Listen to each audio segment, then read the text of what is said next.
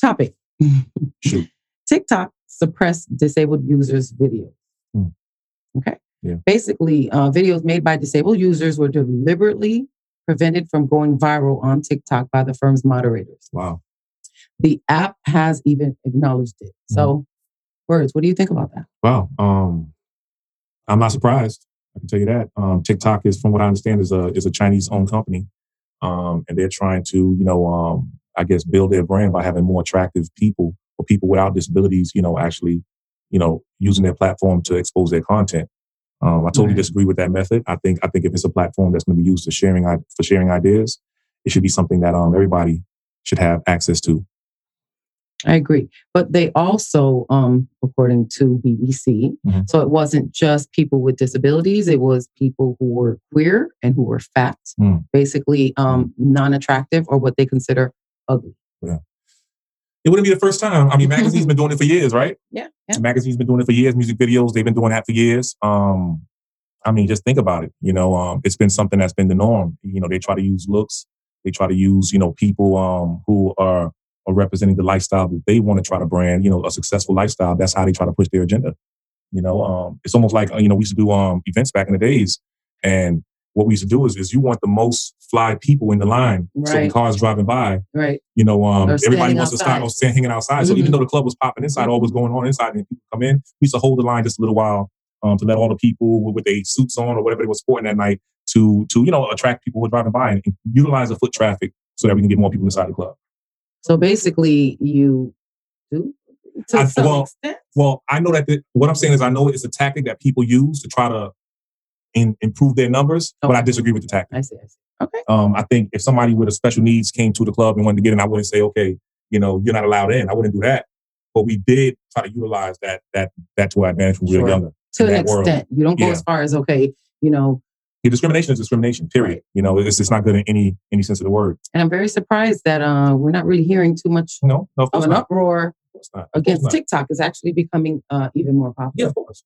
People. I mean, how many times have we heard that in the past? People buy clothes from people who don't like a certain culture who's representing that brand or who's wearing that brand the most. We've seen it with certain store owners. We've seen it with clothing lines. We've seen it with liquors out there. Certain champagnes don't want a certain demographic using their brand in a video or what have you. And we've seen that across the board because they want a certain person sporting that outfit or drinking that liquor or what have you. And so, yeah. So it's all around us. Basically, we have to accept it. Yep. It's part of life. When you really think of it, that's another side to it. Whether they have a disability or not, it should be all the same for everyone. Tough cookies. It should. Dust your shoulders off, move on. Or, is it just well, people with special needs, it depends on who we're talking about because some people are high functioning, some people aren't as high functioning, for lack of a better term. But basically, they have to learn how to deal with that as well. They have to learn how to deal with people who just don't understand who they are and what their challenges are, and kind of just like what you just said, brush your shoulders off. Right. I kind of agree with that. But then again, it's that other side that's like, we should go and ban, but who? They run their app. Yeah, but there's other platforms out there that cater to that demographic, that cater to people with special needs. Right. So let them use, Twitter, let them use Instagram and Facebook and so forth. Sure. Let them use those platforms because those platforms actually supports their need to have to use that platform. Right. I agree. So that's it. I mean, if it was the only show in town, then I would say, okay, let's go after that and try to be advocates and let's try to fight for that because that's the only platform that we can use, period. But there's so many other options out there right now. Let bygones be bygones. Yep. Well, all right. So according to the Association for Science in Autism Treatment, autism spectrum disorder is a complex neurobehavioral disorder characterized by impairment in reciprocal social interaction, impairment in communication, and the presence of repetitive and stereotypic patterns of behaviors, interests, and activities. So basically, the onset of symptoms are typically before the age of 3. So roughly in like 1.5 to 2, we see most diagnosis for autism. Yeah. Now, the severity of impairment is basically in the given domains as well as the patterns of impairment. So what that means is it just basically varies from individual to individual. And this is why doctors refer to a spectrum of disability versus, saying all of it is just autism. It's just a spectrum. I agree. Disorder. And you know that for, firsthand, because when we was taking care of, people with special needs and on the front lines doing it, It doesn't matter if somebody has an intellectual disability. Person A has an intellectual disability, person B has an intellectual disability, and person C has an intellectual disability, but they have all different emotional, mental capabilities and skill sets, basically. Right. You know, they all are different. Even though they label the disability the same exact disability, like Down syndrome, for instance, they all have their own quirks. They all have their own areas where they thrive. Right. And other areas that they challenge in, that they have challenges in. Right. And more are one, aspect of it, they're high functioning. Another one is very low functioning. And then there's also some that have physical impairments. So and that's a fact. So so that's, it definitely makes sense. That's why there's not really one specialist for special needs. Right. There's so much to learn, because you're not just learning about the disability or the challenge. What you're doing is you're learning about the individual.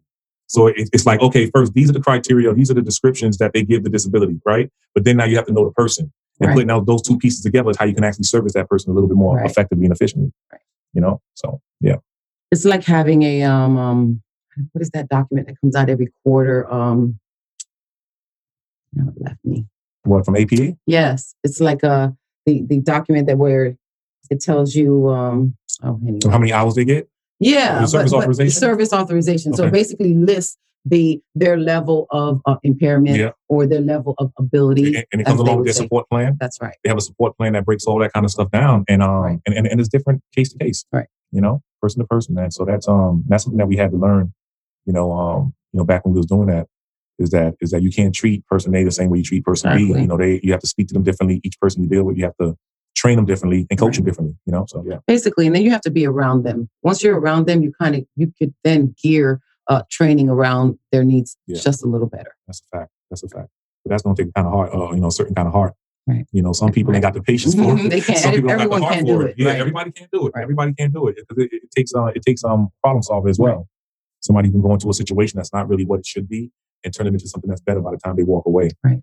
So that's definitely a skill set that you either have to acquire or you have to come to the table with initially. And it takes an honest person. Yeah, facts. And we're seeing, like, in this field, it's easy to manipulate and take advantage of them. But basically, you have to have honest, good-hearted people in these positions. Yeah, you have to.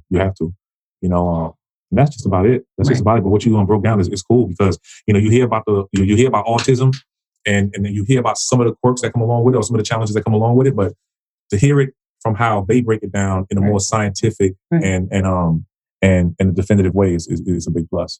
Gives you a more clear view of what it really is. So, all right. Well, comment down below. Let us know what you think. Join the conversation. Tell us what's on your mind.